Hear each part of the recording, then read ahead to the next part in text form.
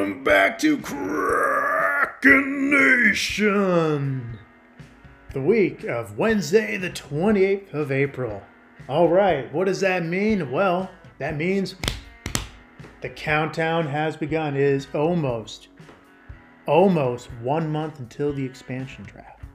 I'm getting stoked. I'm getting excited. It's getting crazy up in here. All right, cool. So as usual, we have three areas that we're going to be covering today. One is the developments with the team. Second, the developments in the management, which will be the main part. And third, the city. Well, first let's start with the city. It's actually kind of a funny thing. A couple weeks ago, I mentioned the talk about putting in the Kraken's official bar and grill over in Northgate Mall. Well, that looks like, at least what the name that they were thinking, is not going to happen. Why? Well, there is, if all of you or any of you have been over to the U District, where the University of Washington is, which is ironically almost right next to Northgate Mall, there is a famous bar called the Kraken Bar, who has actually filed a lawsuit against the Seattle Kraken. So, what has the Kraken done? Well, basically, yeah, they have the name Kraken Bar, so they're rethinking a name. And in terms of location, I think the location is pretty well set in stone in Northgate. But they'll be thinking of a little bit of a different name to be able to put there. Other news, in terms of, and this is going more to Climate Pledge Arena, there has been talks and developments of the first seats, or the initial seats, being installed. Yes, season ticket holders, if you're out there, see if you can go ahead and preview those seats. Maybe get in there with a mask and take a nice seat and get ready for hopefully a packed house come October 12th. That's the next part here, going into the team. Well, in terms of what the NHL has said, reportedly they're targeting October 12th as the official start date for the 2021-2022 regular season. So it looks like we're going to be able to finally get a full season. Now, hopefully that border does open between the US and Canada a little bit easier, and so we can go back to the actual West, Central, East, right, in conferences. Okay, cool. What else is coming up here? Well, a little bit of a talk in terms of as we move a little bit further and further closer to the actual deadline of the expansion draft. Teams are starting to feel the sweat. Some teams, not to mention who it is, there's been talk about multiple people, 5+, people that could be on that unprotected list. They don't know, right? It's all being based, of course, off performance, longevity, and also in terms, I imagine, a little bit with injury, as well as, of course, salary cap, right? So as we move closer, right, it's going to be interesting to see what kind of interesting moves we can put out there. There's another team, I will not mention the name, but there's been rumors that floated around. They're asking their players to waive the no move clause, right? I don't know. It seems like the players need to be quite well compensated if that were to happen, because they did sign it. And, they did propose that in the trade deal. So, anyways, stay tuned. There's going to be more cool developments coming there. One thing that I did hear a little bit about, and this is in terms of more rumors than anything, is the developments in talking about free agents, right, and for the off season. Okay, so the way everything works, there is the expansion draft, then there is the off season, right? In between the off season, that's where free agents can be picked up.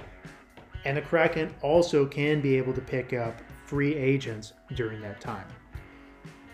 What is the cool thing about this opportunity, going back to, I believe it was last week or 2 weeks ago, we talked about salary cap in the NHL.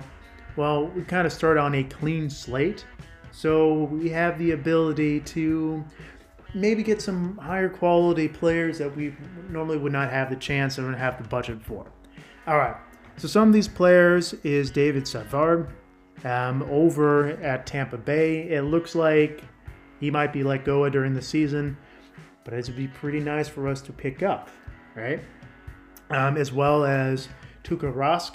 Rask, super famous goalie or goalkeeper, Torwart in German, right? That has definitely been able to perform over especially the Finnish national team. But hopefully, that could be a cool pickup. Zach Hyman from the Toronto Maple Leafs. Let's see. Another cool name there. Tyson Barrie, also a great name there with the Oilers, as well as Jaden Schwartz, right, from the St. Louis Blues. What's really cool about this, and especially him, well, it would be one heck of a steal if we're able to get him. And it's kind of the technicality because they need to protect 3 other major players. But second, recently helped lead the Blues to a Stanley Cup final and taken the cup. Right? So that kind of mentality, imagine crazy world, TJ Oshie, Jaden Schwartz, same team, I'm going crazy, also Holtby. You're talking about grade A champions, right?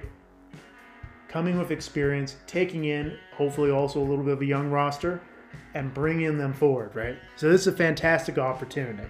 And it leads us into the final point of today's focus, right? Or this week's focus, better yet. It's talking about really putting the pieces together and what's on the horizon for the Kraken. What I mean by that is France's pick for coach. Now, we talked about a couple weeks ago, really, who's coaching. That was the title of the episode. And we talked about some serious names there, right? And this was including not only, of course, who I think probably will very well get the job, Gallant, or Gerard Gallant, ex-coach of the Vegas Knights, as well as Claude Julien, ex-coach of the Canadiens, or the Habs, Bruce Boudreau, as well as, of course, Rod Vendôme, being, of course, a good friend, of France's. One new coach that has entered and just want to spend the last couple minutes here is Rick Tocchet. He's about to come up in his final seasons with the Arizona Coyotes. Young roster he's been dealing with. A lot of changes, right? And also probably, from what I've heard of the Coyotes throughout the years, has some challenges but are building a strong program, right? So definitely he comes at the end of the contract. You never know what will happen, but this would be pretty cool to be able to also be able to get our hands on. Cool. So that is the news of the Seattle Kraken on Kraken Nation. Thank you for tuning in to this week's Kraken Nation podcast. Special thanks to Bob Folds for the music. If you have a certain topic, theme, or just want to say hi, send me a message on Facebook or Instagram at Kraken Nation Podcast. Don't forget to subscribe and catch you next time.